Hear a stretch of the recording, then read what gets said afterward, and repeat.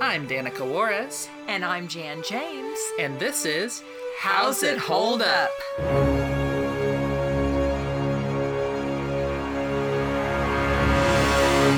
Hi, I'm Danica. And I'm Jan. And I'm Valerie. And today we watched the first of the Merry Melodies cartoons that we've watched. It is technically the second Merry Melody cartoon created, but the first one I didn't have in very good quality, and I felt like this one had more interesting talking points anyways.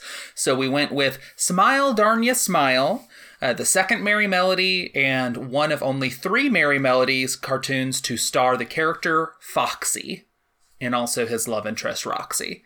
I forget if she's in all 3 cartoons, but this short is a remake of the short Trolley Troubles, which was a Disney short featuring Oswald the Lucky Rabbit, in whose creation Hugh Harman had once been involved. So he's like, just gonna do kind of the same thing. It's not exactly the same. Like, there's a lot of elements in this that are exclusive to it, but the basic concept of the main character controlling a trolley, and the trolley getting out of control. I think the cow thing was there, even though it's different in this, and maybe even the fat person thing. I don't remember if that was in the original or not. But yeah, there's definitely elements here that are very similar. Who would like to give a synopsis? I think you pretty much already did. I pretty much already did. Foxy controls a trolley. A fat lady tries to get on, and there's rude fat jokes. And then he continues on his way, and he picks up Roxy, and they continue on the tracks. And there's a cow, and they have to get past the cow. And then the trolley gets out of control. Yep. That's the short. There's also some hobos that sing. There's a lot of singing. There's a lot of singing in this short. Yeah, it's a merry melody. Indeed. What did you guys think of it? I'm not a huge fan. It was fine. Nothing special. Do you think it's better than the Bosco short that we watched a while back?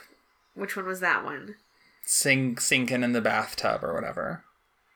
It's certainly less racist. As to if it is any more enjoyable to watch, I feel like I felt like I enjoyed the bathtub one more. I think it might have just had better gags and stuff. I think so. Like, the song was fine. Like, I can talk specifically about stuff that I liked. But I feel like I like the other one more. I think it's safe to say, which is relative for all of us, because we didn't enjoy the other one very much. Yeah. And this was, not only was I not a fan of some of the animation, or the antics with the animation, rather, I guess, but it was kind of boring. It was just a lot of repetition, and it got old. All of the shenanigans that the trolley car did, all of the different distortions and coming off, and just the same old as far as just coming unhinged, and I don't know, all of that. There was a lot of repetition. I don't know. I mean, there were different antics that it would do, but it was the same general concept, so that kind of got repetitive. Yeah, I think... Well, let's go ahead and get specific. There we go. Let's talk the story and characters and like the gags and stuff. I think the only kind of new feeling sort of gag here, which wasn't necessarily at 100%, but like was a different sort, I think, than we've seen before, is suggested by this fun fact. For the first time in a Warner Brothers cartoon, the short uses a gag suggested by Bob Clampett, remember his name, he will come back a lot, that has characters from the trolley car's advertising posters come to life and perform a bit of business. The studio would soon use gags like this very often. A bit of business. Yeah, I know, that's very funny phrasing. But yeah, the using these advertising posters for gags that's not... It's just kind of like, they're non sequiturs. That's just kind of like they're just doing their own little thing while the rest of the cartoon is happening. And just ads or books or whatever coming to life is kind of new for Warner Brothers cartoons. Probably not for cartoons as a whole, but I'm not sure how popular it was at this point.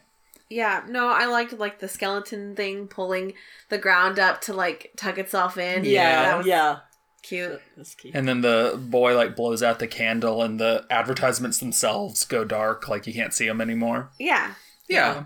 The coughing one bothered me. And maybe it may be too much COVID right now, but it was like, coughing at someone's It's not face. a thought for them in I know. 1931. I know. Doesn't hold up. Yeah, but still coughing in someone's COVID face. world. Yeah, is still gross at any. Oh, yeah, thought. 100%.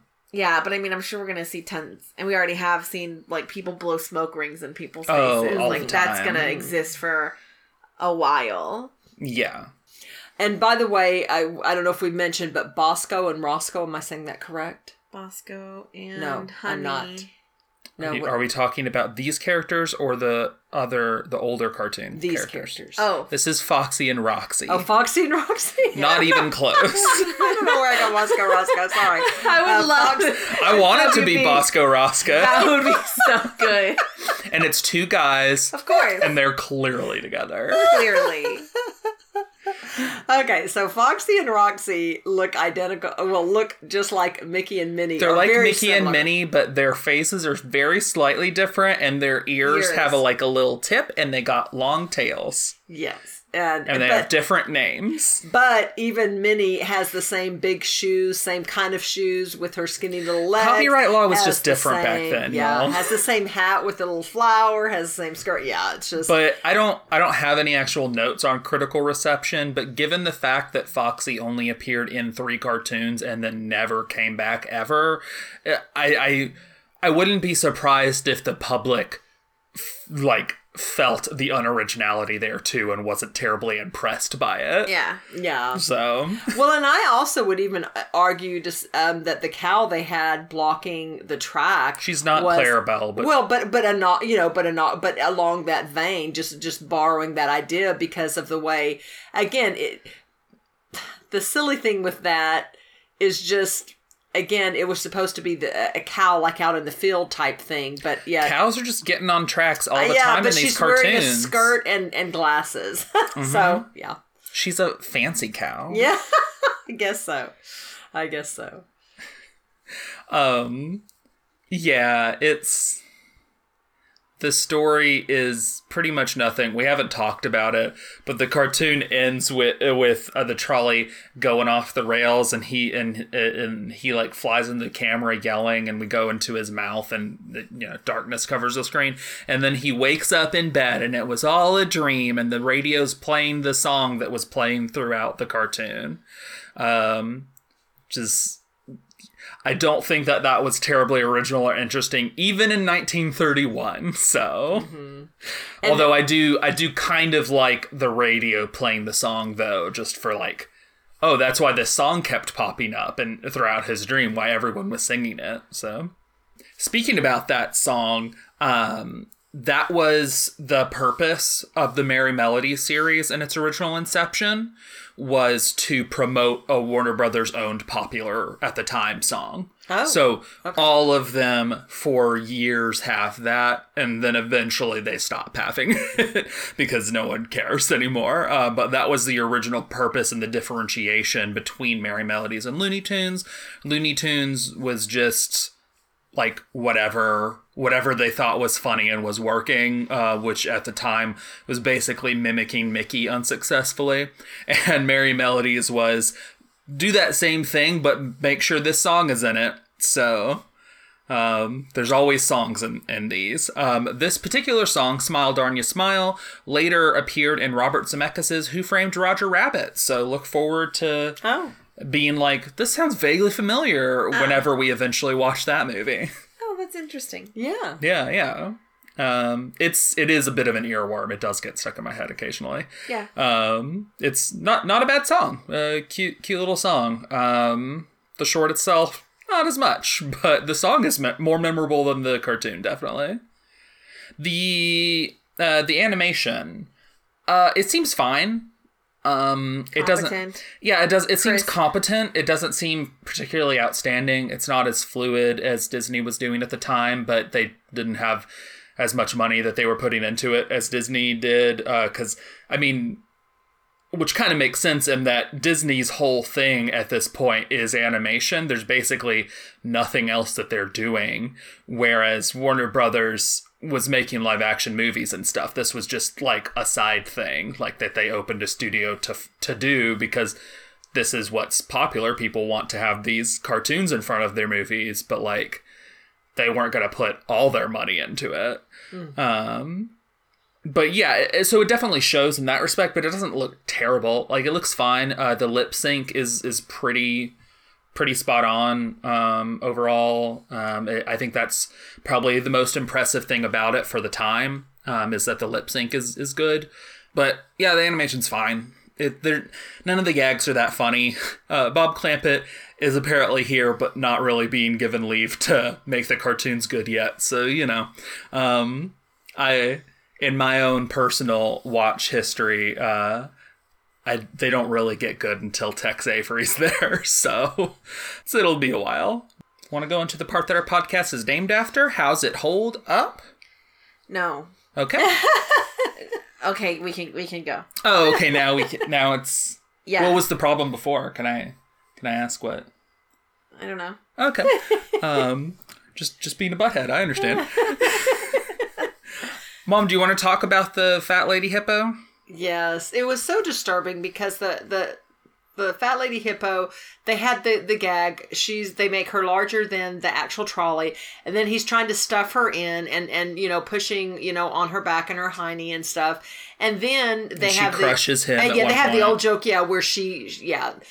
gotta have a fat person crush a skinny person. And he has to crawl out from underneath her, and then he pops her like a balloon, and she deflates. And you know, it's unpleasant. To see someone take a sharp thing and jab it into another character's skin. Yes. I think we've been through this. We have been through this, but this was very. She just jabbed it in there. Just jabbed it. Yeah, I'm like, oh, that's a comically large hat pin. It sure is. Right before he grabs it. Mm-hmm. And then not only does she shrink and but she shrinks like all over, like she gets short, super short. Her head's still big. Yeah, her head's big, but everything else is short and little. And then she's mad and she she takes her huge clothes that are all around her, almost like a tent, and she drags them off indignantly as she walks away. So very disturbing. Yeah, not very funny, and goes on for a while. Yeah. Yeah. There's hobos. I mean, it's not like it's kind to homeless people here, but they sing and have a nice melt. They harmonize very well. Yeah, they're a quartet. Yeah. Like barbershop quartet kind of guys. Oh, and of course, one of them gay, or at least during his solo part of the song, mimed being gay with his tone and actions. So what actions? He kind of was like, had like his limbs in, and I don't remember if he actually did a floppy hand, but he did like some kind of effeminate motions. I missed that. Yeah, and then his voice was very like, I'm a gay guy kind of thing. So He literally said that. he didn't say that, but like, yeah, there's some homophobia in there too. But well, and to me, like, I just read it as the joke of like the big guy with the little voice and the little guy with the deep voice. No, he was definitely, it was supposed to be that he's effeminate. And then there's animal cruelty in the sense that don't show me what you're cooking in the pot, because that was pretty funny though. I actually liked that. Did you like this? I when he said boil, darn you boil. That was pretty that's funny. Great. Yeah. But poor chicken. You're gonna have to get used to animal cruelty, Mom. I don't know what to tell you, but it's sort of the bread and butter Steamboat Willie set the tone. Yeah. But I mean, Tom and Jerry is just a series about animal cruelty. Like, it's just kind of gonna keep being a part of these cartoons. And I will say, since it wasn't the line "smile, darn you smile," and then it was "boil, darn you boil." Yeah, so, it's pretty funny. That was. Let's talk about favorites and least favorites then. What was your least favorite moment? Definitely the fat lady being popped. Yeah. Basically the whole scene with her, but like that part in particular, unpleasant. Yeah, because she like puts the umbrella in her clothes, and I'm like, this is not great. This isn't going to be good. And then it culminates to the popping, and it's like, no. Yeah. It's terrible. What was your favorite moment?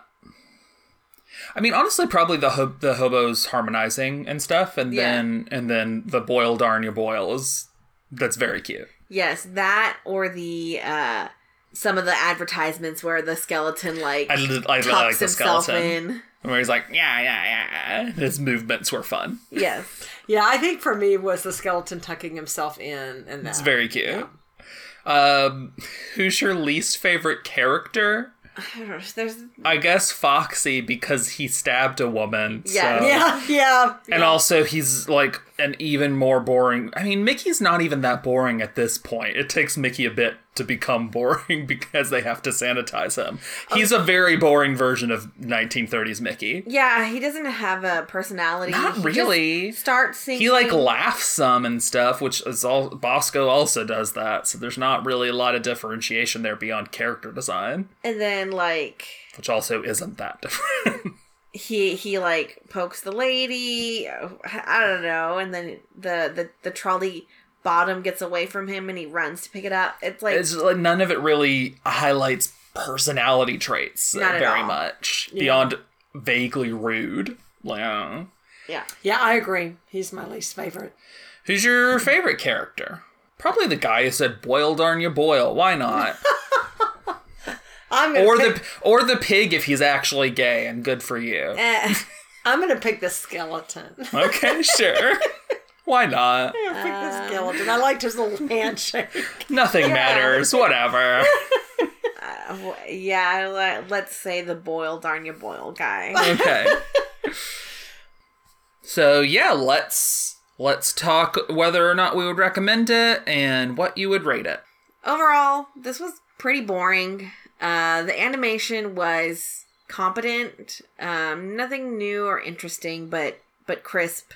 So I wouldn't recommend it because it just wasn't interesting, and I would give it a 1.25, even though it like looked better than some of the ones that we've probably rated higher. Like, we're talking overall enjoyment here. It's fine. Yeah, exactly. Like, given the stuff that we've seen and probably a lot of the stuff coming out at this time, there's probably something better. I think I would agree, a 1.25, and I'm not going to recommend it for really virtually the same reasons. It was boring. There was nothing really new. Copycat Mickey Minnie, and they're not nearly as cute as Mickey and Minnie, and yeah, just nothing really interesting. I'll give it a 1. I don't know if it even deserves a 2.25. It's just meh. Like, there's not a lot to it. We really just watched it so that you guys could see an early Merry Melody and see the first instance of Warner Brothers floundering to find a character to rally their series around. And not the last. Yeah, it's meh. I don't personally recommend it. I don't think it's even historically that important. So, meh. Next time, we will be watching another Mickey Mouse cartoon. Yay. Okay. Yeah. It involves pretty much the whole crew, I think, that we've seen so far in Mickey Mouse cartoons. Putting on our radio show. Ooh. So. Okay. All right. Yay. Looking forward to that. It'll be better than this. Yeah. Yay. Until next time. Thank you. Bye. This has been How's It Hold Up with Danica Juarez and Jan James. You can find our podcast on Twitter at How's It Hold Up Pod. That's with each word capitalized and no apostrophe. Also, if you'd like to support us, we have a Patreon.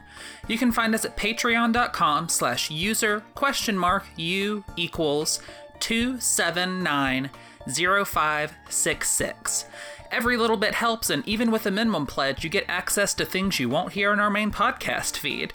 Check it out for more info. The 2 pieces of music used in this episode were created by Kevin MacLeod. You can find both The Curtain Rises and Cool Cats at incomtech.com. That's INCOMPETECH.com.